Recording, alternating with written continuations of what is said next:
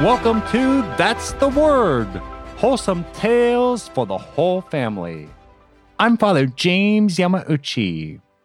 Today's story, No Place to Hide. Zach was steeped in his prayers early in the morning before sunrise. Tensions were high in the city as the king sought a nameless fugitive deemed to be a grave threat to the kingdom. Even the most carefully crafted operation by the king proved futile in the apprehension of the fugitive. Zach's world turned upside down when news reached him that his son was now the primary suspect. Zach knew without a doubt that his son was completely innocent. As he walked through the corridors of the office in the pre-dawn darkness, Zach knew that the security afforded his esteemed position would not be able to protect him. Soldiers had been to Zach's home, but could not make an arrest thanks to Zach's wife.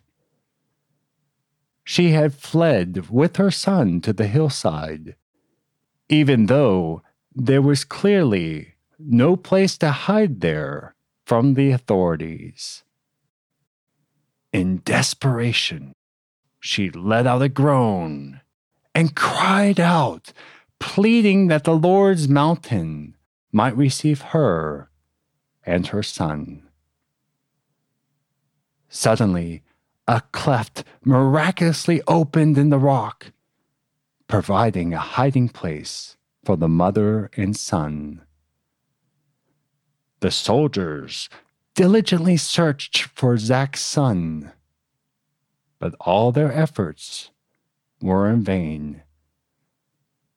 These soldiers then went to Zach, furiously demanding the whereabouts of his son. Zach could not provide any information. He had not been home for days. As the soldiers approached Zach for the second time, he knew the clear and present danger of the situation. Flight was not an option. It would only be a matter of time before the authorities would find him. Zach knew that he must fight as only he could. As the soldiers gathered around Zach, he saw in their eyes the determination to fulfill the king's demand and apprehend his son. The soldiers recounted how displeased and outraged the king was with Zach's lack of cooperation. The king was convinced that Zach's son was the fugitive that threatened the very political stability and security of the kingdom. Zach found the whole accusation ridiculous. The king has gone mad. My son is no threat to him nor anyone else in the kingdom. The soldiers ordered Zach, "Tell us the truth. Where is your son?" Zach remained silent. A soldier came right up to Zach's face, their noses practically touching. "You know," the soldier barked, "that your life is now in my hands."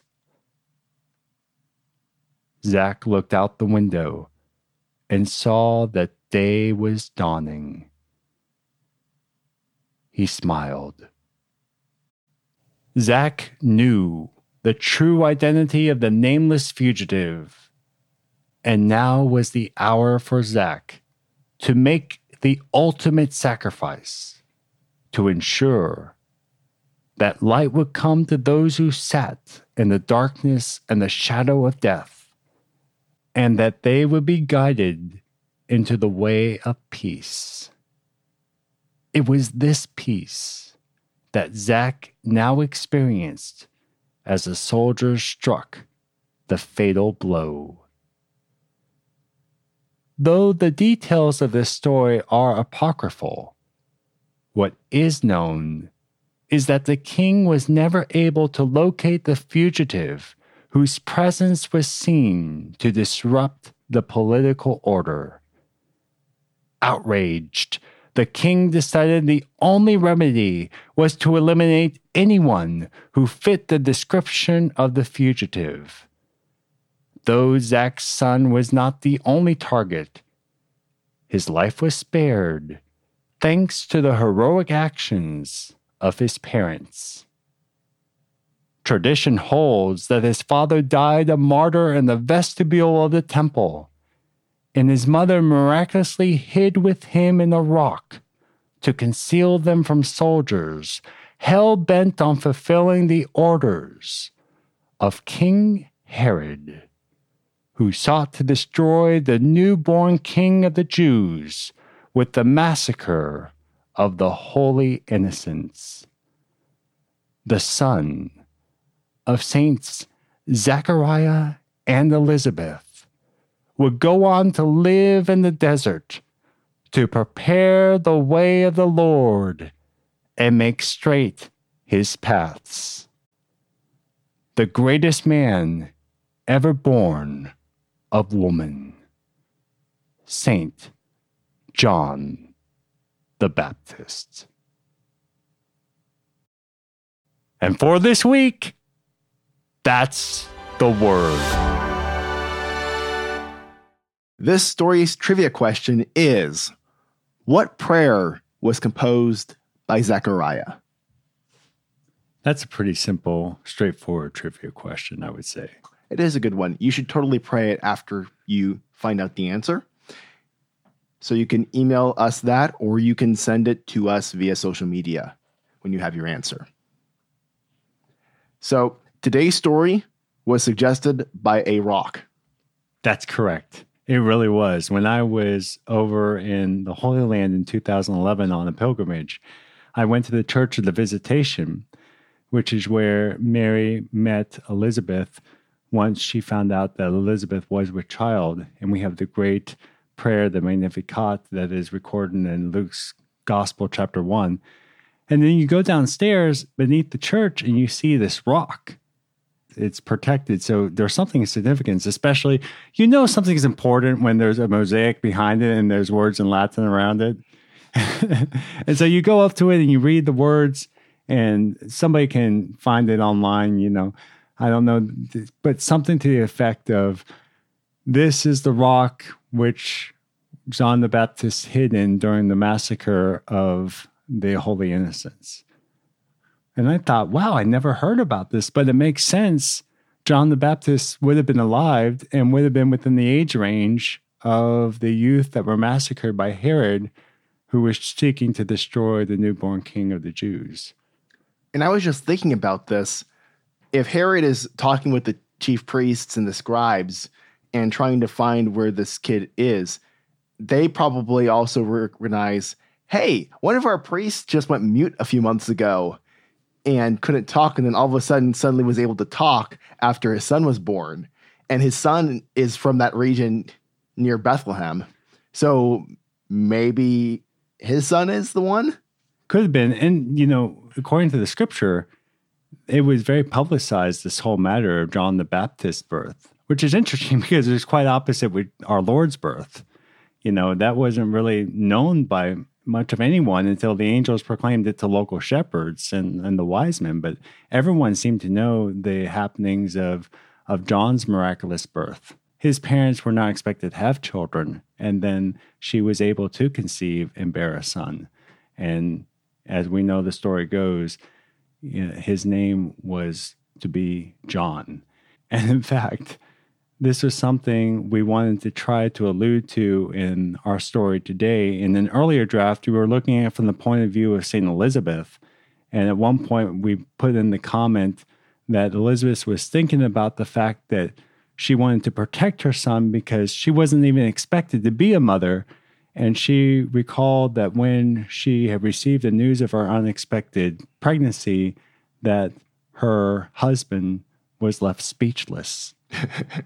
Which is true because Gabriel announced the birth of John the Baptist to Zechariah. He didn't believe, and so he was rendered mute until the child was born, and he agreed to name the child John. Now, there's actually a source for this story. It is the Proto-Evangelium of James. This is one of the early infancy narratives. This one dates from about the 2nd century. So it's not part of Scripture. It's important to hand down these lowercase tradition stories, but it's also important to note that this is not something essential to our belief. It is not part of the capital T tradition of the church, that tradition of teachings that was handed down by our blessed Lord to the apostles down to the present day, the magisterium. So it's a great story, but it's not scriptural. That's one of the neat things of researching these stories. The premise was starting with, St. John the Baptist was hid in a rock during the massacre of the Holy Innocents, to now looking at this ancient document and learning about the martyrdom by lowercase t tradition of Zechariah. So, John Peter, next week, if you can believe it or not, is our 100th story. And I've been thinking about this for a long time, so I have a story that I think is going to be perfect to tell. And it's going to be something very unique, and I'm looking forward to sharing it with everybody. All right. We're looking forward to it. And if you want to be part of this, we're going to be doing 2 bonus episodes with our favorite stories from the first 100 stories. So please write in with your favorite stories. Specifically for the first 1 through 50, we're going to do the 51 through 100 at a later date. 100 stories is a lot to manage, and we want to make sure we hit on the highlights and what y'all really enjoyed. If you enjoy That's the Word, please share the word. You can see the story extras for this story, No Place to Hide, at thunderrock.org, where you can see a picture of the rock that hid St. Elizabeth and John the Baptist.